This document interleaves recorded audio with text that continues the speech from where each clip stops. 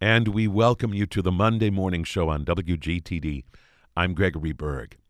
On March 9th of this year, James Levine died after many years of struggle against a number of different physical maladies, the most serious of which was Parkinson's disease. Levine was 77 years old. For 40 years, from 1976 until 2016, Levine was music director of the Metropolitan Opera. It is safe to say that no single figure in the history of the Met has had a more profound impact on the company than James Levine. He also held leading positions with the Ravinia Festival, the Boston Symphony, and the Munich Philharmonic. Sadly, the legacy of James Levine is badly tainted by the specter of sexual misconduct, numerous allegations of which eventually led the Met to terminate its relationship with Levine. We are turning to the Morning Show archives today for a memorable conversation which I recorded back in 2001 with Joanna Fiedler, daughter of Arthur Fiedler, longtime conductor of the Boston Pops. Joanna Fiedler, for a number of years, served as chief press liaison for the Metropolitan Opera. In 2001, she returned to the company, if you will, to write a book about its ongoing operations, a book titled Molto Agitato, The Mayhem Behind the Music. In the book, she talks at some length about the legacy of James Levine, which is why I thought it would be interesting to replay this interview. I should mention that we do briefly touch on the matter of some of the rumors that were swirling around James Levine even then concerning his personal conduct. In this interview, Fiedler firmly denies those rumors having any validity whatsoever. It's important to remember that this conversation took place in 2002, many years before more substantive information came to light about Mr. Levine. Joanna Fiedler, by the way, passed away back in 2011. Here is our conversation about her book, Molto Agitato. Ironically, one of my jobs at the Met was when I worked there, I was the general press representative for 15 years. And one of my jobs was to actively discourage people from writing books. So I was a little nervous when I presented the idea to everybody at the Met, but they could not have been more cooperative. From James Levine to Joe Volpe to the chairman of the board, everybody was very helpful. Now, explain one thing to me. The excerpt in Vanity Fair is definitely focused on James Levine himself. But am I perhaps mischaracterizing the book and saying that it is about him? Is it more about the opera company as a whole? Yes, it is. It begins with James Levine, it ends with James Levine, and he's obviously the primary figure for the last 30 years. But it's really a history of power struggles in the company, and also history of the balance of power between the artistic elements, the financial elements, and the social elements, all of which have to be kept in a kind of tricky sort of balancing act. I want to talk for just a moment, before I forget, about your tenure as general press representative for the Met, and you say that it was your job to discourage people from writing books about the Met.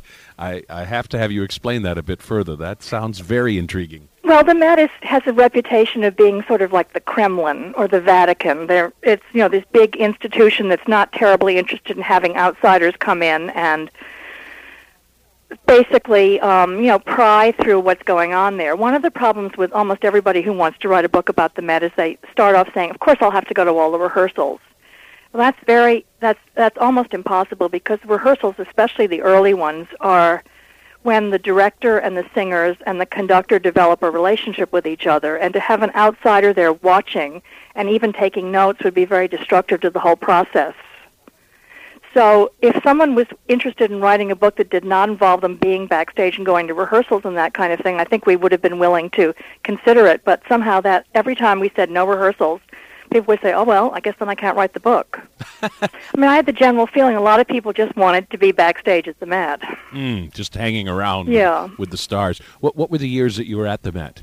1975 to 1990. I asked because just before you started then, Harvey Phillips would have written his marvelous book called The Carmen Chronicle, where he did just exactly what you described, hung out at all kinds of rehearsals and really took down some fascinating things during the preparation for the new production of Carmen in 1972. Yeah. And he caught some really turbulent moments between Marilyn Horne and Leonard Bernstein, and a couple of explosions, and I suppose that was a clear example of how risky it is. That's right. To allow a writer to be privy to what sometimes intimate and very frank exchanges. Well, in fact, there's a chapter in my book about the new production, also ironically, of Carmen that Franco Zeffirelli did.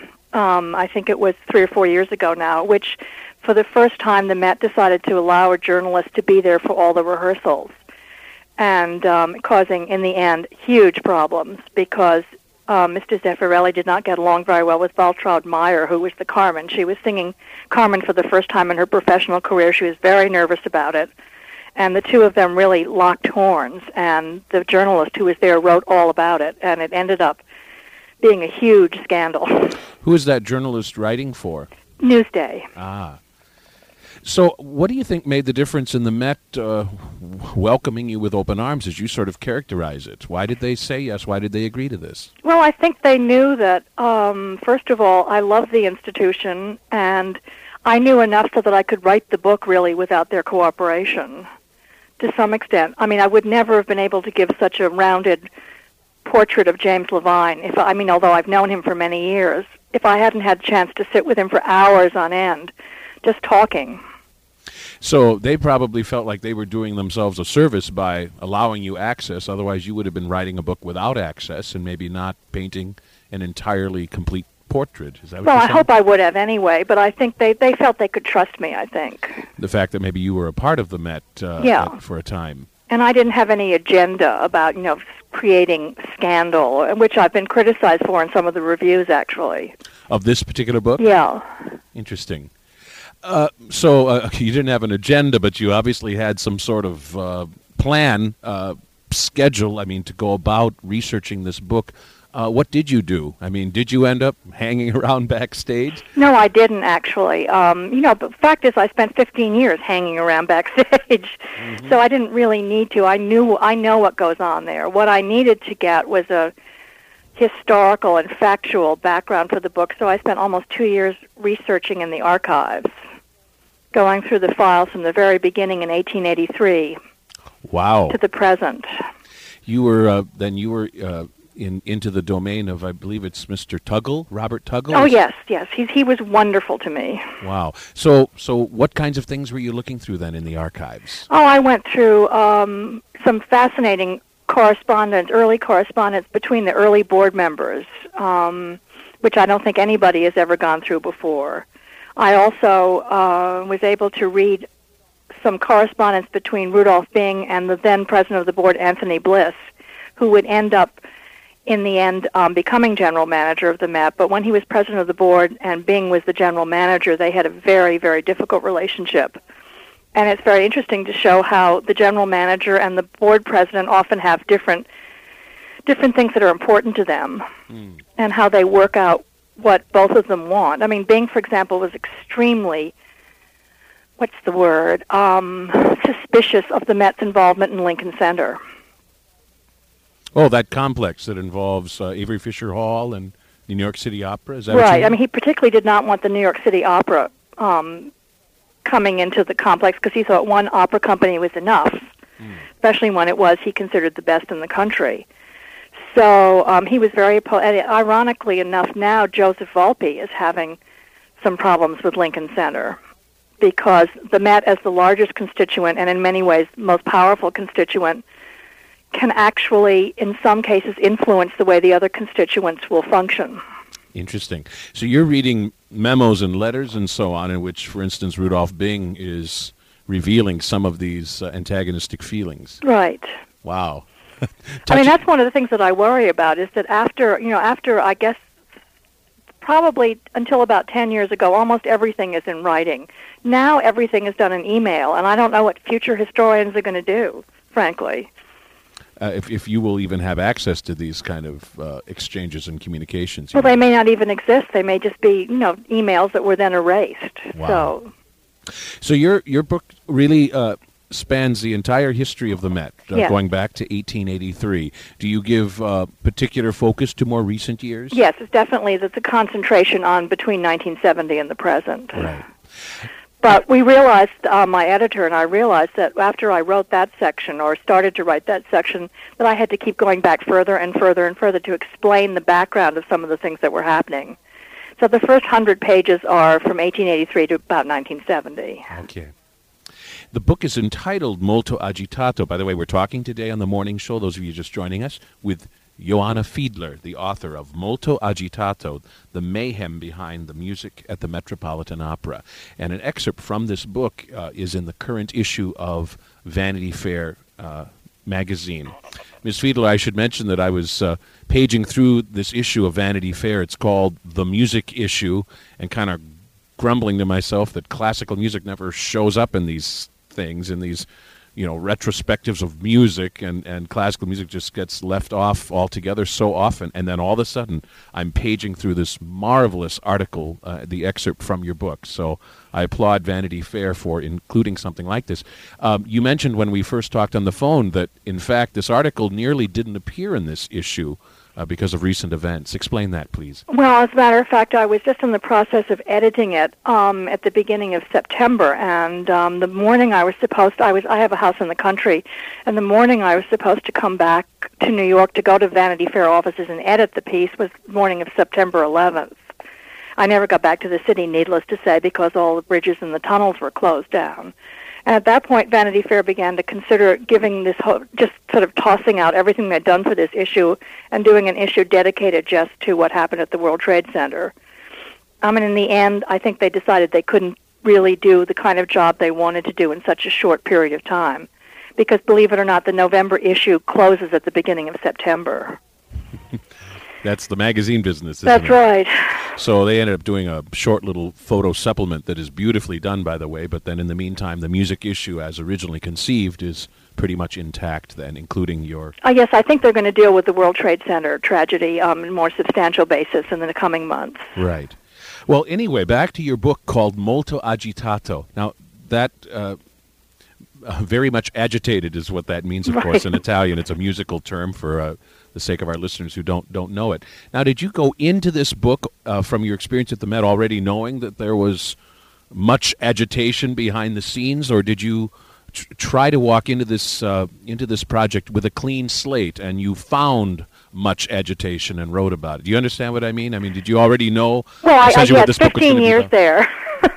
I think I knew there was a lot of agitation, but what was interesting about writing this book was putting it in a historical context, to see that the same issues come up over and over and over again, but with different faces. What were the surprises, if any, as you researched this book, or weren't there very many surprises? Just interesting details that enriched the picture. Well, I think I was very surprised. Certainly in the correspondence of the early board members by the blatant anti-Semitism that existed at that time. Because at one time Gustav Mahler, who had conducted at the Met for 2 years, was being considered to be the first music director. And basically one board member actually wrote and said in a letter that he didn't think that was appropriate. And Otto Kahn, who was an early philanthropist who basically shaped the modern Met, who is also Jewish, was not even allowed to own a box in the Opera House. Wow. So that surprised me, that it was so out in the open. You knew that those feelings existed, but not that people would be so frank about them. Right. That would be disconcerting to read some of that, I'm sure. Yeah. I also was surprised to find out that in the 70s, around the time that I first came to the Met, what terrible financial trouble the company was in. I mean, obviously I knew when I was working there that people were worried about money, but it was really on the brink of complete bankruptcy and disaster. You mentioned in your article that there was the very real possibility that in the fairly near future they were not going to be able to meet their payroll, which is always sort of the blackest of the black when somebody's in financial trouble. Well, they were seriously considering shutting down the company for 2 years to try to get their finances back in shape. But Anthony Bliss, who was this he was a real visionary who had been board president and was made general manager at the darkest possible moment.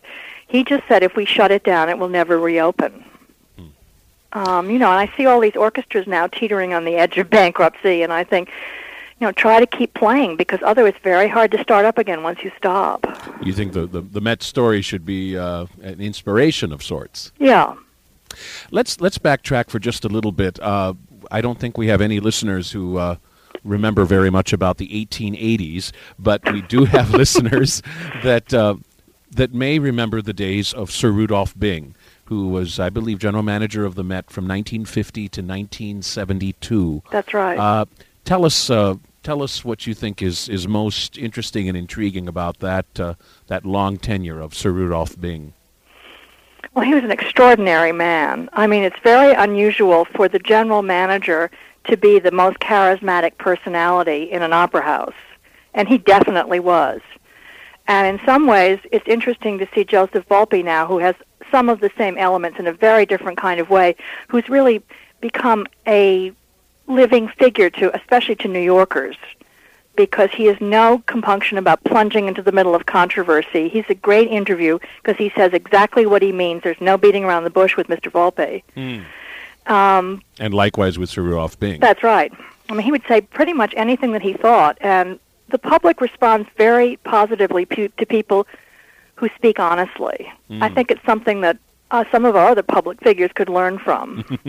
I remember, well, he wrote 2 books, I believe. That is Sir Rudolph Bing. Yes, he 2 did. that I've read.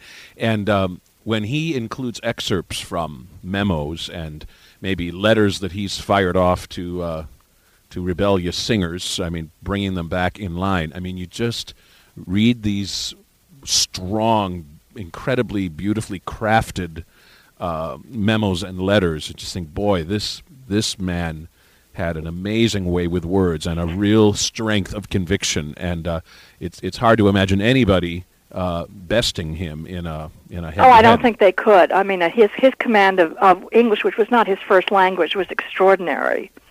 I mean, he loved puns. He loved plays on words and that kind of thing.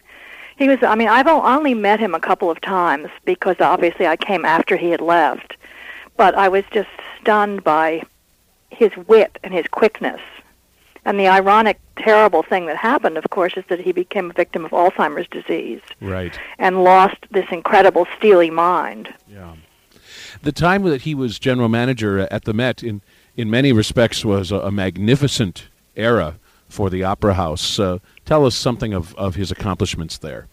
Well, certainly, particularly the early years. I mean, toward the end, he was beginning to be affected by the financial problems, which they didn't come to a head until after he had left, but the foundation was there. But he certainly was he was the first person to understand the importance of how shall I say this, of the stage director, of the scenery, of the costumes. And he tried to present productions that were not the operatic cliches, sort of Wagner performances with people wearing helmets with little horns on them and things like that. He tried basically to make the Met into a theater, which it had not been before. So more of a theatrical experience, right. Careful, dramatic presentation, directors like Margaret Webster coming in and bringing their own new perspective to matters. Yes. Rudolph Bing, of course, also presided over the move from the old Met to the new, and I suppose that in itself was an extraordinary accomplishment. Well, it was. What he didn't realize, and because that was the basis of the financial problems that were to come, was that they really underestimated how much it was going to cost to run a new theater. The operating costs of the new Met were much higher than the old Met, and within a year they were in horrible trouble financially. They had to raise ticket prices, which they'd never done before. They just had raised ticket prices in the middle of the season. I mean, not right. Obviously they've raised ticket prices, but never in the middle of the season because there was just no way to go on without taking these very drastic measures. Was it they were just had to be many more personnel there, or technical matters to take care of it in the new Met? I think just the upkeep of the building was astronomical. It's a huge building. It's the size of a 45-story skyscraper lying on its side. Mm. And, it can take 10 minutes to walk from one part of the building to another. It's huge, and it has to be. It was, of course, one of those buildings built in the period when the windows won't open. So the air conditioning and the heating is unbelievably expensive because there's no way to naturally ventilate the air. I remember also reading that when the new Met opened in 1966, apparently Sir Rudolph Bing had ideas that were a bit too grandiose, and I forget how many new productions they opened. I mean, brand new sets. He planned to. Apparently, he found out that when the Vienna State Opera reopened after the war, they had done so and so many. I can't remember the exact It's like figures. 7 or something. And he decided the Met had to be better than that. And he said very honestly himself, I think it's in his book, A Night at the Opera, that he took the blame. He said, I overplanned the season. And then, of course, there was a strike by the orchestra, or almost a strike by the orchestra. They settled something like at 7 o'clock on opening night, which created havoc with the schedule for the rest of the season. Also, there were all kinds of problems with the stage machinery, which was much more sophisticated than there had been at the old Met. For example, the production that opened the new house was, again, a Zeffirelli production called Antony and Cleopatra. And Zeffirelli, seeing this huge stage which revolves and it has side stages which move in and out, making scene changes very easy, overloaded the scenery and the costumes and the extra number of extras to the point where the revolving stage just broke down and was broken down for the rest of the season. Wow. And I suppose in some ways that's a sad metaphor for at least some of what occurred. On the other hand, of course, it's a glorious era for the Met in terms of the caliber of singers that were attracted there and that sort of thing.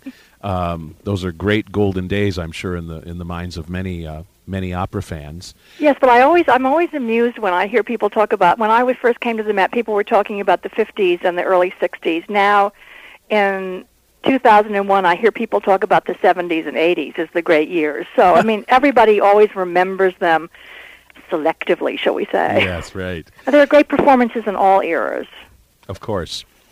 One of the really dark moments in the history of the Met, of course, occurs in 1972 when the successor to Rudolph Bing is very tragically killed. I believe, was it an airplane? A car crash? Car accident. He was on vacation in Sardinia with his family. Tell us his name.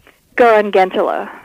And give us some sense of what that meant to the Met to lose this promising new leader before he'd had a chance to really assume any of his responsibilities in a meaningful way. Well, he had done some planning. I mean, the most interesting thing about Gentila was that he was the complete opposite of Rudolph Bing. Rudolph Bing was this very, in some ways, self-styled aristocratic dictator, very sort of forbidding. And Gentila was a warm, friendly, much younger man who immediately became very popular with everyone in the company because he was so genial and outgoing. And he, of course, could not plan the first season because of the way the opera world is structured, where singers have to be engaged literally years in advance, even back then. He couldn't do very much with the first season because Bing had already basically constructed it. He did change a few things. For example, the Carmen that you were talking about was originally supposed to be a production of Tannhäuser. Bing had planned opening night as Tannhäuser, and now Tannhäuser at that time was one of the Met's most bedraggled productions. And Gentila said, I'm just not going to do that. I want to open my tenure with a new production that shows the theatrical values that I have. And he had been a theater director. He was the head of the Royal Opera in Stockholm. So he planned this Carmen, and he was going to direct it himself. And when he died, I mean, the Met was just thrown into complete chaos. The man who, of course, had to step into the breach was Schuyler Chapin, active in the arts community, and I suppose he did his best, but he ends up being at the helm during these really dark financial days and eventually was essentially forced to step down. Do you think he was unfairly treated at the Met? I just think he was the wrong person in the wrong place. I mean, Schuyler Chapin is a man with impeccable manners. He's very courteous. He's very gracious. He simply didn't have the temperament to make the kind of tough decisions that you have to make with an opera house that's floundering the way it was. And when Anthony Bliss, who had been forced out himself by Rudolph Bing, I guess in 1967, 68, the board brought him back, and he was able to make the tough decisions, to say, this has to stop, this has to go. We have to basically start all over, and Anthony Bliss rebuilt the Met, practically from scratch. And, Schuyler Chapin probably would have been a wonderful general manager at another time, but this was not his time. He was, as you say, wrong place, wrong time. Yeah. Yeah, unfortunate.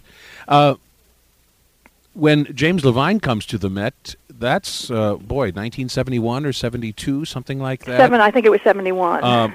Still under the era of Sir Rudolph Bing. That's kind of intriguing to me. It says something about how long he's been there, that James Levine remembers Rudolph Bing as general manager, and here he is all these many years later, still at the Met, and of course in a figure of extraordinary importance. One of the things I think we should begin with James Levine's artistic legacy at the Metropolitan, what he has accomplished there musically with the orchestra. Well, he's made the Met Orchestra, which was in many ways not a joke, but certainly not a respected ensemble. He's turned it into one of the great American orchestras. And that's because his whole philosophy is staying in one place, working with the orchestra on a regular basis, having a flexible rehearsal schedule, meaning that, they can devote more rehearsal to things that need it more and less to things that the orchestra knew very well. He did not pick the players. The players picked themselves in this orchestra, but he was able to bring out the best in the players that he had, and by now the orchestra is probably, I would say, 99% different from when he first came. And because there are so many people being turned out by the music schools in this country of such incredible technical polish and excellence. Basically, the Met Orchestra is the pick of the cream of the crop. It is the highest paid orchestra in the country. Really? It also works the hardest. You quote in your Vanity Fair article, in your book, of course, a member of the orchestra saying, Levine trains an orchestra better than anyone. He has the patience for measure-by-measure rehearsal when other conductors are more involved in their relationship to the cosmos. I know, I love that quote. I do, too. He will rehearse the accompaniment to the Tchaikovsky Violin Concerto for 6 hours, a single chord for hours. Anyone else would die of boredom. It's a great contrast to other conductors, of course. Yes.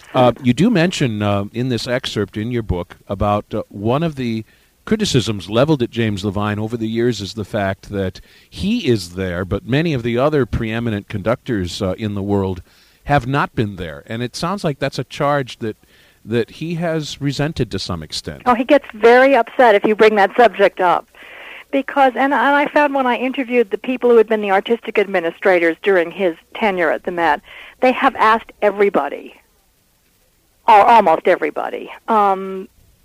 And basically the problem is, and the thing is that most of the major conductors, of course, assume they're going to get a new production because that's the most prestigious way to come into the Met. The trouble is doing a new production at the Met means at least 2 months out of your schedule devoted entirely to the Met, and most of these people are so busy they can't do that. I mean, Seiji Ozawa did come, Bernard Haitink did come, Klaus Tenstedt did come. They have had the conductors that they could get. They've asked everybody, and not very many people can come. Now, when you talk to people, members of the orchestra, and I assume you would talk to a few singers too, what are the personal feelings towards James Levine? I mean, is it an uninterrupted chorus of hurrahs, or are there mixed feelings to any significant degree from those that work with him on a regular basis? No, certainly not among the singers. Absolutely not. They absolutely.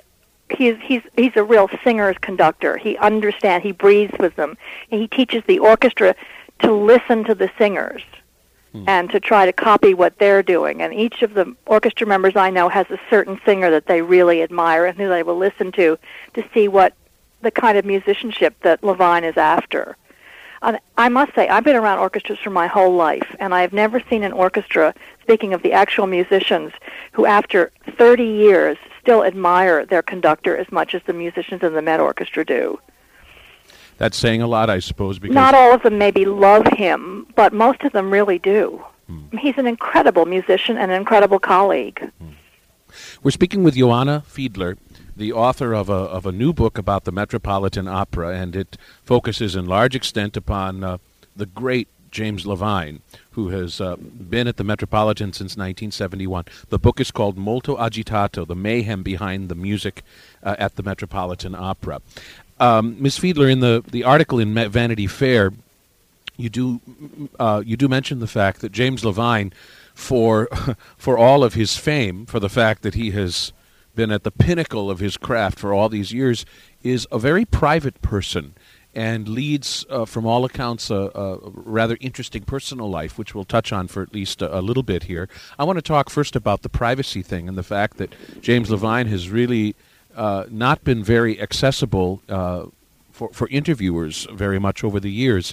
Did you meet with any resistance in being able to spend time with him and really interview him for this book? Were there topics off limits, that kind of thing? No, not at all. I mean, first of all, we've known each other for a long time, and I think, as I said, he trusted me.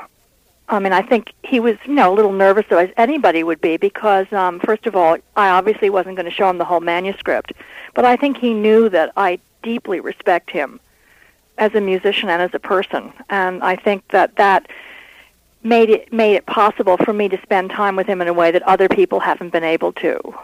Now, those times together, I mean, were they sit-down interviews? You have a notebook in your hand, I mean, or were they more just sort of casual time together? It varied. Sometimes it was just casual conversations in which some of the most interesting things came out. Other times, I actually do interviews on the computer because it's faster for me, and I have noticed that taking out a tape recorder is the best way to get someone to immediately put up their guard. But if you're there with I have a little computer, a Knee-Top it's called, and after a while I kind of forget about it. But there were several times when Mr. Levine would say to me, "Oh, just put away the computer, let's just talk." Definitely more relaxed under those situations. Let's talk for a bit about his kind of interesting personal situation. And he really, in some ways, has kind of drawn a veil over this whole facet of his life, and then has been the subject of some rumors over the years, which, from the sounds of it, have been really quite painful. First of all, was it with any trepidation or hesitation that you delved into some of these matters, or did you feel like you were in some way doing him a service by addressing them? Well, I hope I did do him a service. For example, there was just a review of my book in the New Yorker, in which basically the writer said that I had finally put these rumors to rest. Because, as he said, they've assumed a kind of force of an urban legend. And we should say what these rumors are, I think, for the sake of those that have no idea what we're talking about. Well, the rumors concern his sexual preferences, basically.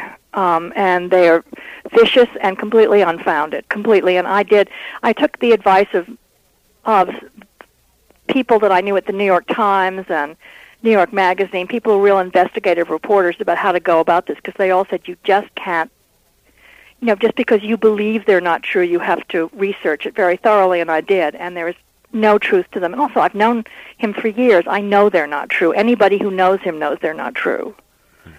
But everyone would say to me, "Oh, you're writing a book about the matter. Are you going to tell the truth about Levine?" Well, yes, I did tell the truth. It may not be the truth they want to hear. You mentioned in the article the fact that one of the charges, of course, is that James Levine had perhaps assaulted. It's even been assaulted young children and so on. And the rumor had been that the Metropolitan was paying off certain families to the tune of millions and millions of dollars. And you make a very strong point that something like that of those sort of dimensions could not possibly be hidden for all these years. And I talked to board members who don't like Levine, who wish he weren't the artistic director, who feels he has too much power, and these are people who resigned from the board because they hated him so much. And they were people who I knew would tell me the truth, and they said absolutely not one shred of truth to those rumors. It's interesting how those start, and I know you must have spoken with him fairly directly, because you quote Mr. Levine as saying that he can't imagine what the source of these rumors might be, and what the motivation might possibly be. Well, he's a very powerful man, and powerful men make enemies. There are theories at the Met about who started the rumors. I believe it was done very deliberately. There are two or three leading candidates, shall we say. but I don't really know who did it. I have no way of proving who did it, but it was something that was deliberately done to hurt him. And it was easier for me to talk about it with him, I think, than many people, because I said to him, my father was had a very public life, and I know how much it hurt when I read things about him that intruded on our privacy or were in some way critical, and I think that he felt that we had a certain amount of shared experience in this area. Because of that. Yeah.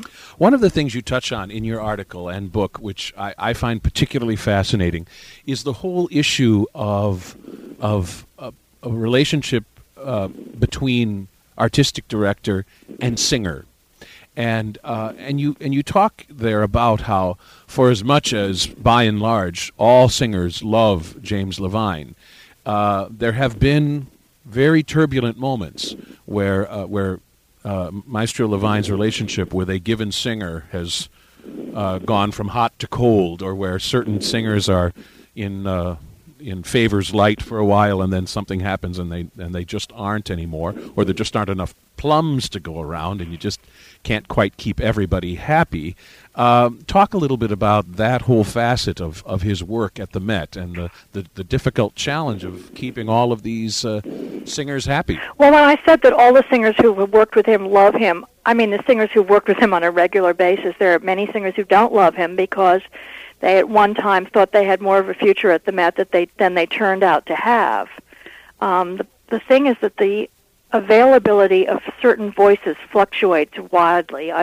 For example, 10 years ago, no one believed that another Tristan would ever come along, and then all of a sudden one did.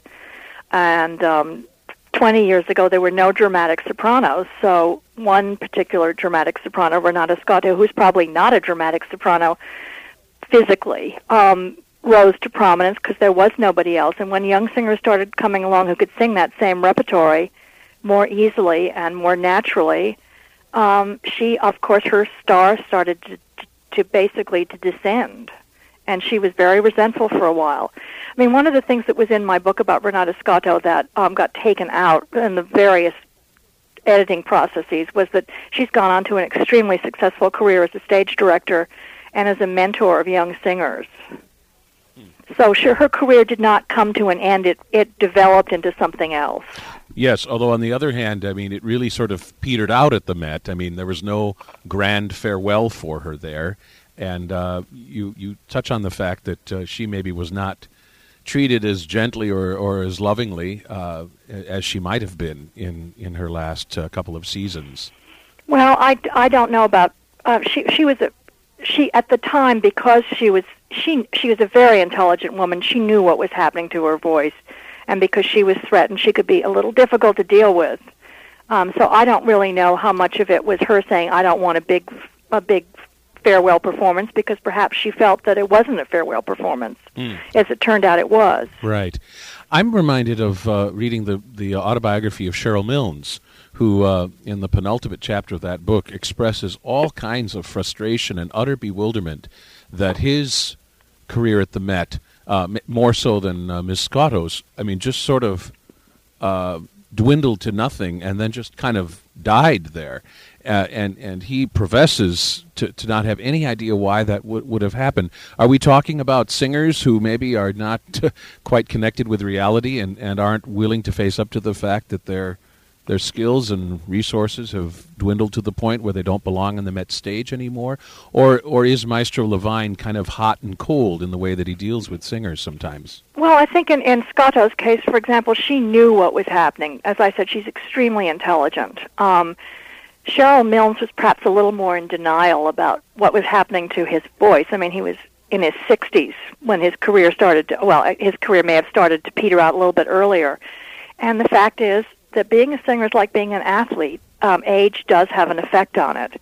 And these young singers, and it happened to be a period when there were lots of baritones coming along. And, and while Cheryl was at the height of his powers, he sang everything with Levine, absolutely everything. He and Domingo and Scotto were known as the Gang of Three because they did everything. But the time passes. It's very sad. It's very hard to accept. I'm just glad I'm a writer, which age does not really affect as much. Yeah, the vocal like being cord. a conductor. Right, exactly. Did you speak with many singers about James Levine? Yes, I did. Give us some sense of who you talked to and the kinds of things you heard. And did you end up speaking with any of the singers who have had more of a difficult or kind of sad relationship, as we've been talking about? Yes, I did, but in every case I promised I wouldn't use their names. Mm-hmm. But there was no reluctance to talk about James Levine? There were some people who wouldn't talk to me, absolutely, because, as I said, he's a very powerful man in the music world, and people are afraid. And singers are very insecure, as anybody is who depends on these two little vocal cords for their entire life. And also depend on the good graces of someone like James Levine. Yeah. In terms of that can make, I suppose, an enormous difference in terms of where their career might or might not go.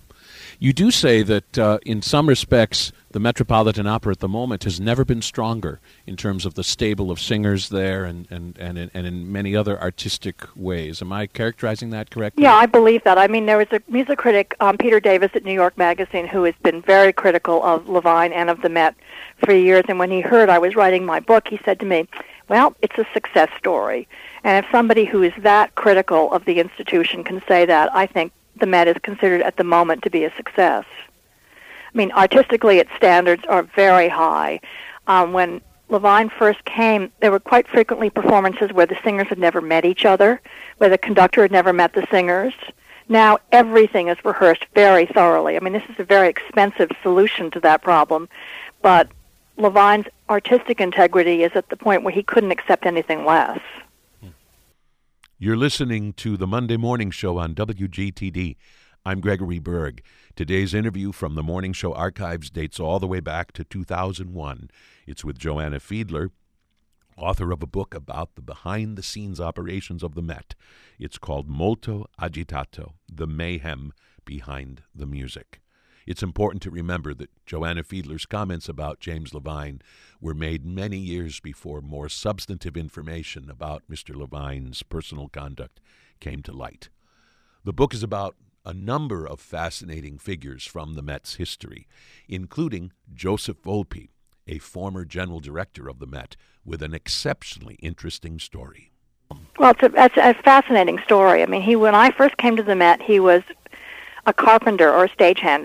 He was actually a carpenter at the Met, and by the time I left, it was quite clear that he was on his way to becoming general manager. So in 15 years, he went from the very bottom. Well, actually, I don't think of the stage crew. I have enormous admiration for the stage crew. I don't think of them as the bottom of the heap at all. But he worked his way up in a way through the ranks of the hierarchy and the bureaucracy at the Met, which is pretty intense in a way that nobody else has ever been able to do. And he's a most unlikely general manager. In what respect? He has. It's hard to explain exactly. His presentation of himself is exactly who he is. Somebody who comes from a working class background, who has never really been interested in assuming all of the finesses of people who are perhaps born to be on the Met board. And as a result, as I said, because he's so honest about himself, people respect him for that. There was an element on the board that was not happy about him becoming general manager, and one of them even made the remark, he doesn't even know what fork to use. But the fact is that very powerful people on the board knew what ability he had, and in the 10 or 11 years he's had the job, I mean, the Met is really stabilized in every possible way. Now, of course, nothing in New York is stable at the moment, and the World Trade Center disaster has had profound effect on the Met, along with everything else in this city. Tell us a little more about that. What are some of those tangible effects? Well, the ticket sales have fallen off in a very serious way. I mean, I've been to several performances here. They're all full, but I know the difference between full and sold out. And even though for most organizations it would not be, and the Met is a very expensive place to run. The budget is over $200 million a year. Wow. And when you start losing ticket sales, I mean, there was a performance of Idomeneo the other night with Domingo. Usually that would be sold out. It was only 70% full. Oh, dear. That does show how things have changed. And I know the Met lost at least a couple of its headliners, I think maybe for opening night or for a couple of the opening productions. opera singers that were not willing to fly. Mostly they haven't, but there were two prominent examples. Roberto Alagna and his wife decided they aren't going to fly, so they did not come for the opening of the season. Right. And as Joe Volpe said, he respects that decision. It's a difficult time, and I suppose everyone has to make the decision that's best for them. You touch in your article on probably the single most electric moment in Joseph Volpe's tenure, and that is the firing of soprano Kathleen Battle. That is really quite a story in and of itself. It says a lot about him, I think. Well, I think that he had just decided that the time had come that, there were certain singers who were behaving very badly and who felt that, I think with Kathleen Battle, everyone feels that someone should have stepped in earlier. But she was one of Levine's favorites. And the fact is that she created enormous dissension in the opera house whenever she was there, and I think Volpe decided it was bad for the company as a whole. Now, you could perceive that as the first kind of salvo in a power struggle between Levine and Volpe, and the fact is that Levine did not want her to be fired, and Volpe decided he would go ahead anyway. Which basically created the image of a strong general manager who was completely in control. Wow. I was going to ask about the relationship between Mr. Volpe and Mr. Levine. Is it an uneasy truce between the two of them? You're talking about two people each with enormous power and influence. An ego. At the top of an organization like the Met. That can't be easy. It isn't. It isn't easy at all. But Levine, when he talked to me about my book, he said one of the things that he liked the best was the way I talked about how the respect they'd always had for each other had now deepened into an affectionate respect. I think there are moments when both of them get very exasperated with the other. But basically, one of the reasons, as we all know now, James Levine is going to the Boston Symphony as its new music director, while continuing to be the music director. He will not be the artistic director, he'll be the music director at the Met. But the reason he feels he can do both jobs is because there's such a strong general manager in place. So he is essentially leaving the Met in strong, stable hands. Yes. When he isn't there. That's right. What is the Met like as an organization, as a company? Is it an organized, happy, harmonious place? How does that balance with the title of your book, the mayhem behind the scenes? Give us some sense of how much of it is harmony and how much of it is mayhem. Well, I remember when my editor first read the first draft of my book, she said, I don't understand how these people ever get an opera on stage. But the fact is, for an opera house, the Met is extremely well run, extremely well organized. The rehearsals run like clockwork. It's very organized. It varied. Even during the period I was there, it went through times when it was like a family struggling to survive to an organization that seemed more maybe like IBM than an opera house. Since I don't work there now, but I have a lot of friends who do, they say to me it's very different from the way it was when I was there. It's much more impersonal. But it's never going to change backstage. The orchestra is still going to be the orchestra, the chorus is going to be the chorus, and the singers are going to behave like singers. And it's still those two little vocal cords that matter so much. Well, Johanna Fiedler, it sounds like an absolutely fascinating book. I cannot wait to get my hands on a copy to take it all in. And in the meantime, as people wait for it to arrive in bookstores, they can read this very intriguing, enticing excerpt from it in the current issue of Vanity Fair magazine. The excerpt really focuses primarily upon this very intriguing figure of James Levine. And maybe sometime down the road, you and I will have the opportunity to speak about the legacy of your father, Arthur Fiedler, who presided over the Boston Pops for so many years. I'd be very proud to do that. Oh, well, I would love to do that. We'll pursue that another time. And in the meantime, you've been generous with your time today, and we thank you for joining us. Thank you so much for having me. Johanna Fiedler's Molto Agitato was originally published in hardcover by Nan A. Talese. The paperback edition published by Anchor.